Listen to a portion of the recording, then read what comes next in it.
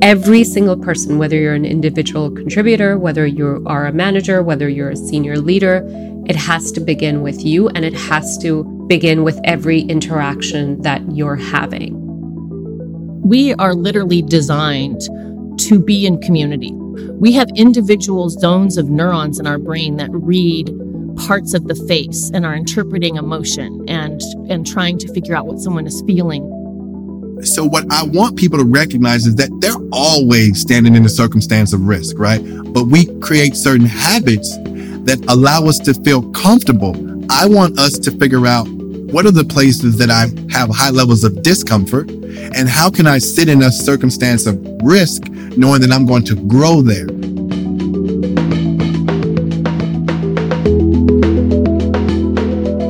This is Inclusion Begins With Me, Conversations That Matter. I'm your host, Dr. Cindy Pace, Vice President and Global Chief Diversity, Equity, and Inclusion Officer at MetLife.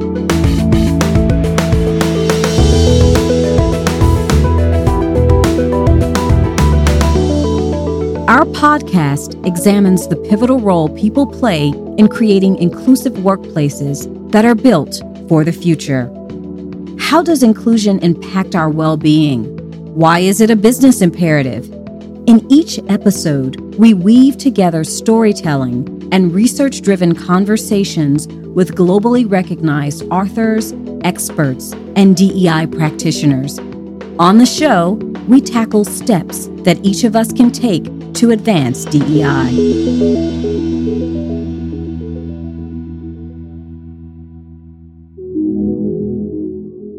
It's hard to believe that this is our 10th episode of Inclusion Begins With Me, Conversations That Matter. In this episode, we'll look back at our first year of Inclusion Begins With Me. I'll share some of our best stories, advice, and insights that we've gotten. But first, I want to tell you why we created our show. At MetLife, Inclusion Begins With Me began with a mission to champion inclusion, strengthen our diversity, and grow our impact at all levels of the organization. When we started, the world was impacted by COVID-19, a fierce pandemic that knows no boundaries and brought with it protracted periods of uncertainty, pain, and loss. Violent acts of racial injustice gave witness to the social, racial, and civil inequities that Blacks and other diverse communities of colors face every day. With input from our colleagues, we explored ways to deepen our connection and understanding of diversity, equity, and inclusion. So together, we embarked on a journey to learn, to listen, and to have conversations that matter. We adopted inclusion dialogues to create safe zones where colleagues could talk and ask previously taboo questions. And through a webinar series, we began to truly hear colleagues' stories, including how racial equity and justice deeply impacted them. While this started internally, our MetLife community soon asked if we could make these conversations public so that friends and family could also learn from them. And this is how the idea of our podcast came to life. Since we launched in March 2022, we've become a global chart topper. Our podcast has been in the top 200 management podcasts in the US and the UK, as well as other markets, including Japan, Romania, and Lebanon. This season, we've redefined who holds power, talked about connection, and heard personal stories about the value of DEI. We kicked off the show with 3 fantastic women of color, starting with Daisy Auger Dominguez. I'll tell you this, I was tired, and I am tired of short-lived promises. And in my view, a revolution shakes things up. And revolutions, the best revolutions are the ones that no one sees coming, right? They're the ones that have been worked on and built. Daisy is Chief People Officer at Vice Media, and she's leading an inclusion revolution. Our people need to feel that they can bring their whole selves to work. They need to feel respected and understood by colleagues. And so, the inclusion revolution is about using your power and experience to disrupt systems of oppression. When we spoke, Daisy told me about joining Vice just a few weeks before George Floyd was murdered. I asked her why we need a revolution. I come from, a country that had one of the world's worst and longest dictatorship and most brutal dictatorships. And so I know I come from a people who revolutionized and who had revolutionary blood. I have revolutionary blood in me. And I think of the revolution that you and I have been leading a revolution. It's been a quiet revolution. We've been trying to shift hearts and minds for a long time. And this is the time to call it what it is, which is this is the moment to transform organizations and to just do it once and for all, to stop having the 1 foot here, 1 foot there, to start doing 2 steps forward and 4 steps back, to go forward and revolutionize our organizations, revolutionize our thinking, revolutionize our management principles, revolutionize our behavioral processes, revolutionize our policies, revolutionize everything. Because we are operating in organizations that have been built not with us in mind. They were not designed for people like us to succeed. And we work with well-intentioned and smart people that don't realize that they are perpetuating systems that were created to keep people like you and I, people of difference, non-binary people, LGBTQ, you name it, anyone who is on the margins and different from the white predominant culture and white standards that professionalism has been set upon, to not succeed. Our second guest on the show overcame a predominantly white and male workplace to be the first Indian American woman and one of the youngest to make partner at Deloitte. For me, power is about liberation. Power is kind of letting go of all the things you've been taught you have to believe and you must do. And you may bring some of them back, but you're actively deciding, what do I believe about myself? What do I believe for myself? What are the things that I've been taught that actually serve me? And how do I rewrite those narratives? On our show, Deepa Purushottamam talked about the cost of power and overworking yourself. She's an advocate for how work impacts our physical health. She taught us how women of color can redefine power. I think there's so many things like scarcity, that the one seat, these are things that have been ingrained in us. So to your point, I don't think that women are trying to do this to each other. I just think we've been raised with that idea that there is scarcity. But where did that come from? And who told us that has to be how it is? So part of this work is really what I call shedding and carrying. It's shedding messages that don't serve you and replacing them with new ones that do. But it's hard. And it's not something people are taught to do. And so part of what I'm asking people to do is don't wait till a moment of crisis, because that's what a lot of the women I met do come to that new realization, do find their power, but it's through a moment of crisis where they've had to really let go of everything. They've had to question their beliefs. They've had to almost reinvent themselves. That's when they find their power. I want more women and more people to find their power earlier, not as a result of crisis, right? Or having to redefine themselves. And I think we do that by just sitting down and saying, what are the things we've been taught and why have we been taught those things, and asking more questions. So many of the women, and again, this applies to all people, I think there's about a dozen messages that we are told early on by our parents usually, or by school. You're not enough, or you have to work 4 times as hard, as a saying that so many of the Black women told me, right? You're shaking your head, like so many of them told me that. A lot of the Asian women I met were taught, like, just keep your head down, don't rock the boat. Like, then work harder, you'll be rewarded. Some of the Latino women I met were taught, don't raise attention to yourself. Like, attention is a bad thing. And so I'm just giving you a couple of examples, but there's many in the book. And like, do those things really serve us? And like, who taught us that? Because by the way, working 4 times as hard, I hear you. It may get you there, but it's also going to kill you in the process. Yeah, it's also putting you in intensive care. Yeah, exactly. Our third guest in our fantastic trio of women of color was Ruchika Tulshyan. She's an author, award-winning journalist, and inclusion strategist, and the perfect person to round out our series. She talked about how every individual needs to contribute to creating a culture of inclusion. The mistake that I've seen made most often, the biggest barrier I would say, is that inclusion needs to happen somewhere out there. There's someone in HR who's going to take care of it. Cindy's going to fix it, right? And it certainly doesn't work like that. Every single person, whether you're an individual contributor, whether you are a manager, whether you're a senior leader, it has to begin with you, and it has to begin with every interaction that you're having, right? Whether it's who's my teammates or people being included or not, whether you are in a position of, power where you are hiring or you're promoting or you're making other decisions. So really that, the personal accountability is probably number one. Number two is amplification. And we talked a little bit about it, but really understanding how important it is to constantly restate and give credit again and again to women of color who are so often, made to be invisible in our workplaces. So this can be in a meeting, restating, oh, Cindy had a great idea. I'm so glad she said that. Here's how I'm going to build upon it. But making sure Cindy gets the credit or Ruchika gets the credit.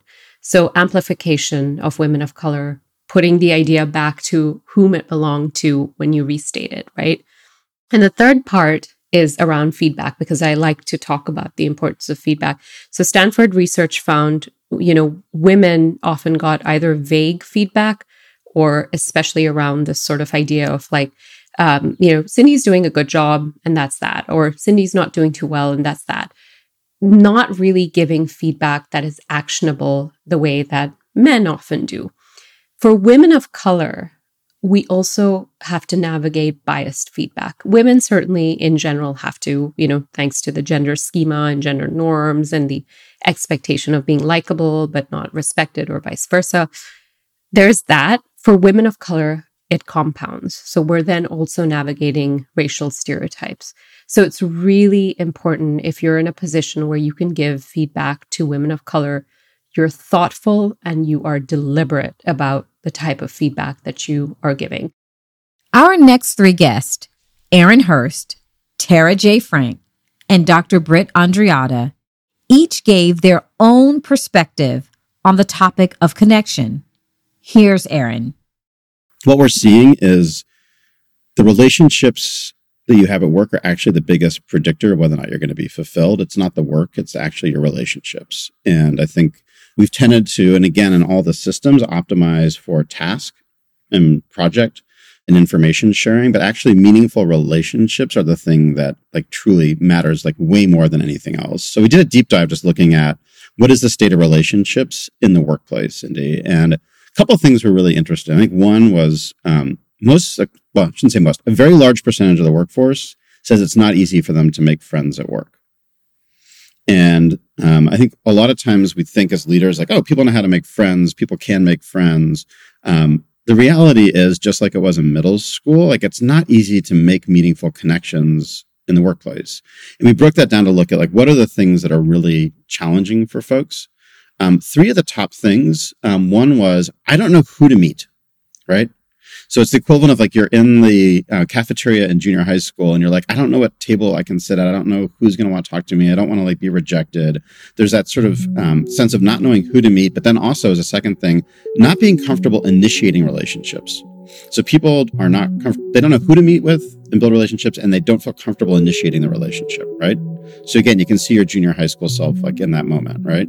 And then they said, even if I do initiate and I build a relationship, I don't have the skills to know how to deepen a relationship. I don't know how to have like a more meaningful, deeper relationship with someone. Like I just don't have those skills. There are other variables that came on top of that. So that was sort of one area of finding. The second one was that people are spending a lot of time trying. They're trying and generally failing, but people are investing in relationships. They're just not finding success because they don't have what they need. They're not set up for success. And then secondly, they said, well, I put a lot more time into this, the average of 2.5 more hours a week, if I actually like felt like it worked. So people are willing to invest more in relationships. Erin is the founder of Imperative, a peer coaching startup that is helping employees find meaning and purpose in their work. On the show, he described a trend that shows people crave meaningful relationships at work, but they don't know how to facilitate them. After we spoke with Aaron about the power of connection, we learned about waymaking from Tara J. Frank, who wrote a book on the subject. So simply put, a waymaker is anyone who has a heart to lead, who is willing to open doors for other people, especially those who have been cast aside, right, shut out, who is willing to remove barriers intentionally, pointedly, and usher people through to greater levels of contribution. It's a little bit different in my mind and heart than an ally. I think what we mean by allyship is all the right things, but how people are starting to interpret it, I believe, is a little bit passive. I'm supporting you, I'm cheerleading, I'm hoping for the best for you. I look at a waymaker as someone who is actively, consistently making a way every step of the game. My favorite part about waymaking is that you don't have to be a C-suite executive to do it. In this episode, Tara explains that waymakers take time to learn about their coworkers' aspirations. They make introductions and bring talented people who might have otherwise been overlooked into conversations about new opportunities. Every Black and brown person I know who's made it to the top of their game, however they define it, has done so not only because of the systems change we talk a lot about, but also because someone made a way for them. Someone made the way, right? And so we need more waymakers to do that for more people. We closed out our connection segments by talking about the brain science behind it with Dr. Britt Andreatta. So in its simplest form, belonging is that feeling of being part of something and mattering to others. And it's the mattering part, that they care about us, that they would notice if we weren't feeling okay. They would notice if we were missing. Really feeling like you authentically belong in a community. So we're wired for that. We're wired to need that. We're essentially a tribal species designed to live and work and love other people in community. A lot of our biology is dedicated to that. Britt went on to underscore the importance of inclusion by describing a study that showed that exclusion causes physical pain.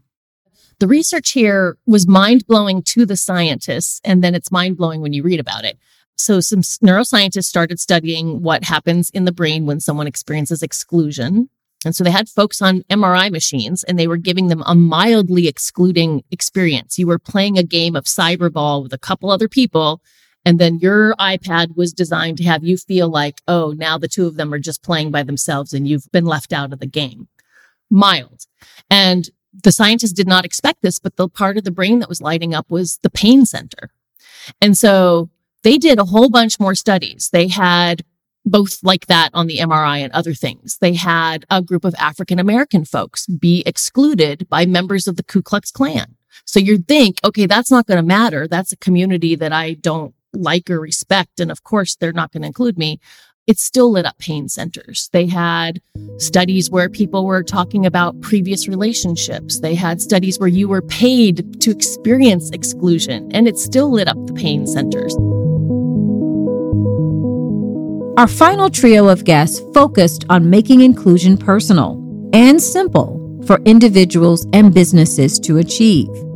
They each shared incredibly personal stories about exclusion, using discomfort to advance inclusion, and coming to understand difference. Wade Davis described his personal story of growing up with a speech impediment, playing in the NFL as a gay man, and coming to DEI work following his football career. Wade Davis is now the Vice President of Inclusion Strategy for Product at Netflix. The number one thing is your leadership has to make the work of diversity, equity, and inclusion personal to them. Meaning that if I were to come into your workplace, your C-suite plus two needs to be able to articulate why having an inclusive, having a representative environment makes them better as leaders, makes the people who they engage with better, makes the corporate culture better, and then actually makes the business better. That should be the last answer that should be given, right? Because if every leader doesn't have their origin story to why inclusion matters, it becomes a nice to have and not a must have, right? Every leader needs to be able to, I should be able to go, walk me through when inclusion became personal or intimate to you. Wade's other important point is there is value in discomfort. So what I want people to recognize is that they're always standing in a circumstance of risk, right? But we create certain habits that allow us to feel comfortable. I want us to figure out what are the places that I have high levels of discomfort, and how can I sit in a circumstance of risk knowing that I'm going to grow there, but that I can't check every chair before you sit down in it. As competent as you and I are, as D&I folks, we can't make every chair safe, right? So the question is, what are your real needs? Which is different from your wants, right? Like, what are the real needs that you might need in order to do your work as great as possible? And what are the places where you are going to have to sit in a little bit of risk, because there is no place that ever exists where there's going to be complete comfort. And that goes for all of us, Exactly. not just our straight white men. That also goes for everyone who has other types of identities. Gloria Johnson Cusack and Chris Altizer were the perfect follow-up episode to Wade. They spoke with me about simplifying DEI work and recognizing how earned and unearned advantages affect the workplace.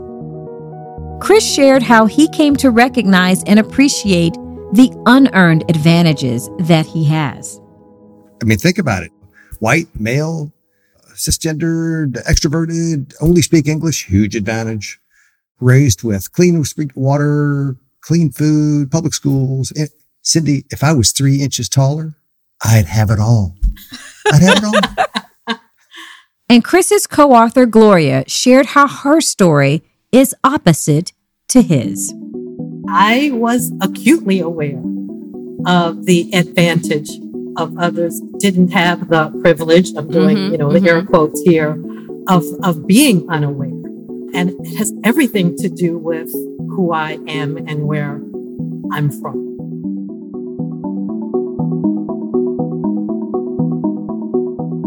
Gloria described growing up middle class and then becoming working poor, earning a scholarship to an elite private school, discovering her indigenous roots, and eventually going to an Ivy League university. After coming together and learning about their differences, Chris and Gloria decided to write a book. So what we really landed on is that, first, privilege isn't working whether they have a lot or a little. So let's talk about advantage instead. And to be clear for your listeners, the unearned is about who you are and where you're from. Things that you had no control over. You just showed up. You were born and you just were a billionaire. You just woke up like that. You just woke up and you just run the entire continent and you didn't do really anything. And there's room for you. And in fact, maybe even more opportunity for you to expand opportunity for all, because you're more likely to sit in a position of power where that can happen.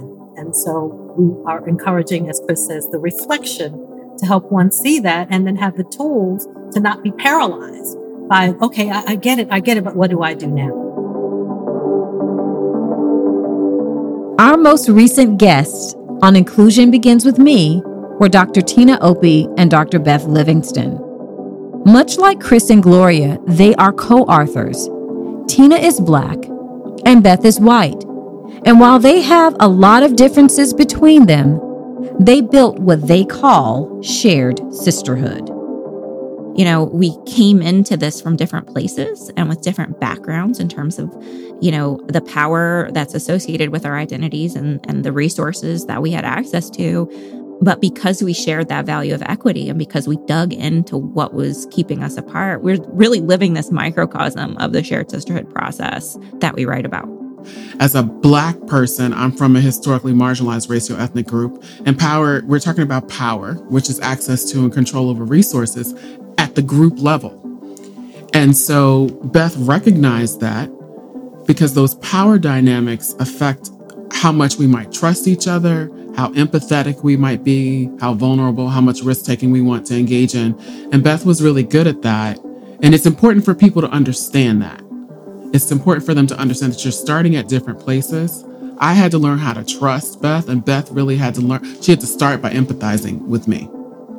Beth and Tina also left us with a lesson on how to engage equity work at the highest level. The gold standard is the co-conspirator. And that is someone who believes in equity and who acts, but their actions are informed by the voices of people who are in the historically marginalized group that they are striving to help. And this does not mean that they expect the historically marginalized people to educate them. What it means is that they are listening. So if they attend a meeting, an affinity group meeting, or if they're doing that reading, they may be trying to develop authentic connections with people from those groups. And then they can say, you know what I have seen as a common theme in these meetings is that an equity audit of salaries would be something that would be really beneficial. Is that true? And they say yes. So then the co-conspirator takes that information, and when he is in spaces or places where the historically marginalized people are not, he speaks up on their behalf. He uses his social capital, his political capital to advance the agenda set by members of the historically marginalized group. And if we can move people from ally to accomplice to co-conspirator, co-conspirators are enacting shared sisterhood. They're doing the work of actually dismantling systemic inequity. I wish we could have a roundtable with each of our guests we've had on the show so far, and maybe someday we will. But for now, you can listen to our full episodes wherever you get your podcasts. Through our show, I hope we're helping you be better informed and have more authentic conversations about DEI. Please don't forget to subscribe to our podcast, Inclusion Begins With Me, Conversations That Matter, wherever you listen to podcasts. I hope you also take time to rate and leave our show a review. We love hearing from our audience about what you've learned from our show and how you're using it to advance DEI.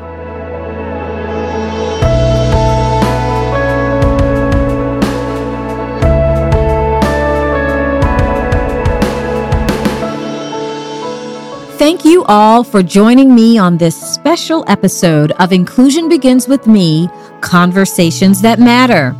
And thank you to each of our Season 1 guests for sharing their wisdom and their personal stories that prove inclusion begins with me.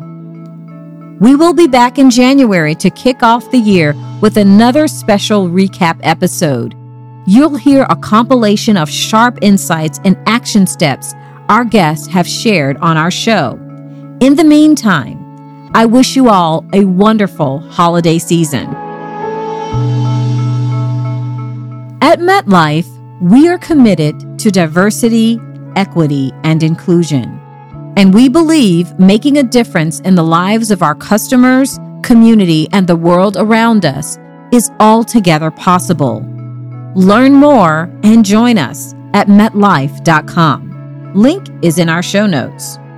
Before we go, we'd like to thank our podcast partner, Human Group Media, who helped us produce this show and this season. That's it for today. I hope you join me next month for another special episode.